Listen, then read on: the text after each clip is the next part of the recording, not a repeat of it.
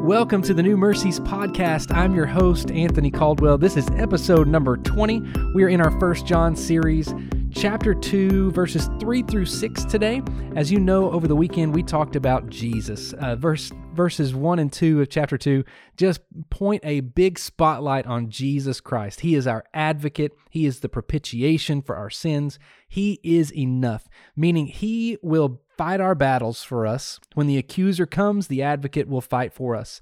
Whenever the weight of our history, the weight of our past, the weight of our sins feels like it comes upon us, He is the propitiation. He covered all of that. He was enough to take care of the wrath of God that was due to us because He is enough. Then John continues as he writes to this third generation of believers that are continually searching out meaning and questioning truth and questioning the person of Jesus.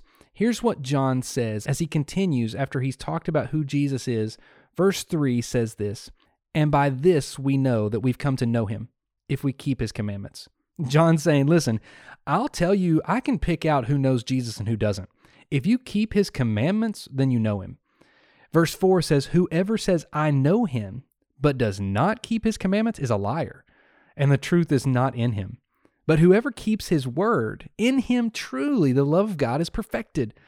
By this we may know that we are in Him. Whoever says he abides in Him ought to walk in the same way in which He walked." John's saying, listen, there's very clear evidence here. I'll tell you the difference in false teachers and teachers of the truth. I'll tell you the difference in those who are liars and those who are truth tellers. I will show you the difference. Right here it is. Whoever says, "I know Him," whoever says, "I know Jesus," and this is, by the way, the word know here is not just a head knowledge of the person. I know a bunch of professional athletes. Now, that doesn't mean I have ever experienced, I don't have a relationship with those professional athletes. I have a spectator's view of those athletes. I can tell you their stats, I can tell you where they play, who they play for, how they play, or whatever the statistic may be. That doesn't mean that I know that athlete, and especially that that athlete doesn't know me. I can tell you the statistics on my favorite football player. That doesn't mean my favorite football player can give you any statistics on me. I may know of them, but they don't know me and I don't really know them. This word know is experiential. Have you experienced Jesus? If you say that you've experienced Jesus, then your life will prove it. There will be proof from the way you live. Verse 6, it says, "Whoever says he abides in Him." You know, Jesus made a statement similar to that in John chapter 15 when He says, "Abide in me and I in you, and you'll bear much fruit." If you just hold on to me, not hold on as a grasp as tight as you can, but rather a put your life within the vine. Live in me. Live in this place where everything about your life is just producing what Jesus can produce.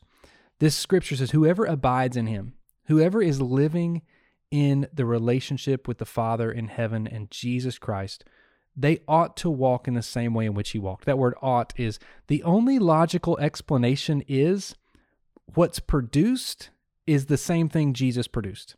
That's how this works. That's how this plays out in somebody's life. So today, I want to encourage you. Do you know Jesus? Not do you know of Him? Not can you tell me all the miracles He did? Not can you show me how many times He's mentioned in the scripture? But have you experienced Jesus personally? If you have, you will live like He lived. You will be proof of His existence. You know, in Jesus' high priestly prayer, He prays that we would be one, that we as believers would be one with one another, meaning we should love one another so deeply that we are in perfect unity. That doesn't mean we have to agree on everything. It does mean we support each other, we love one another, we care for one another. When we see somebody in need, we will take care of that. I don't want to get too far ahead because that's tomorrow's episode as we jump into verses 7 and on through the end of the chapter. But just know today that Jesus is enough for you. And if you know that, if you have experienced Jesus taking care of everything in your life, covering your sins, bringing you into a relationship with the God who made you, then your life will be different. Today, be encouraged. You don't have to work real hard to live the life God's called you to live. You just have to abide in him, and your walk will look like Jesus's. I encourage you today, spend some extra time talking with your Heavenly Father and knowing that when you say, in Jesus' name I pray, you're saying, in the Advocate's name I pray, in my propitiation's name, in the one who paid the price for me, in the one who gave everything for me. That's the only way I can get to God. In that, I pray. I encourage you today, show kindness, show love, prove that you know Jesus.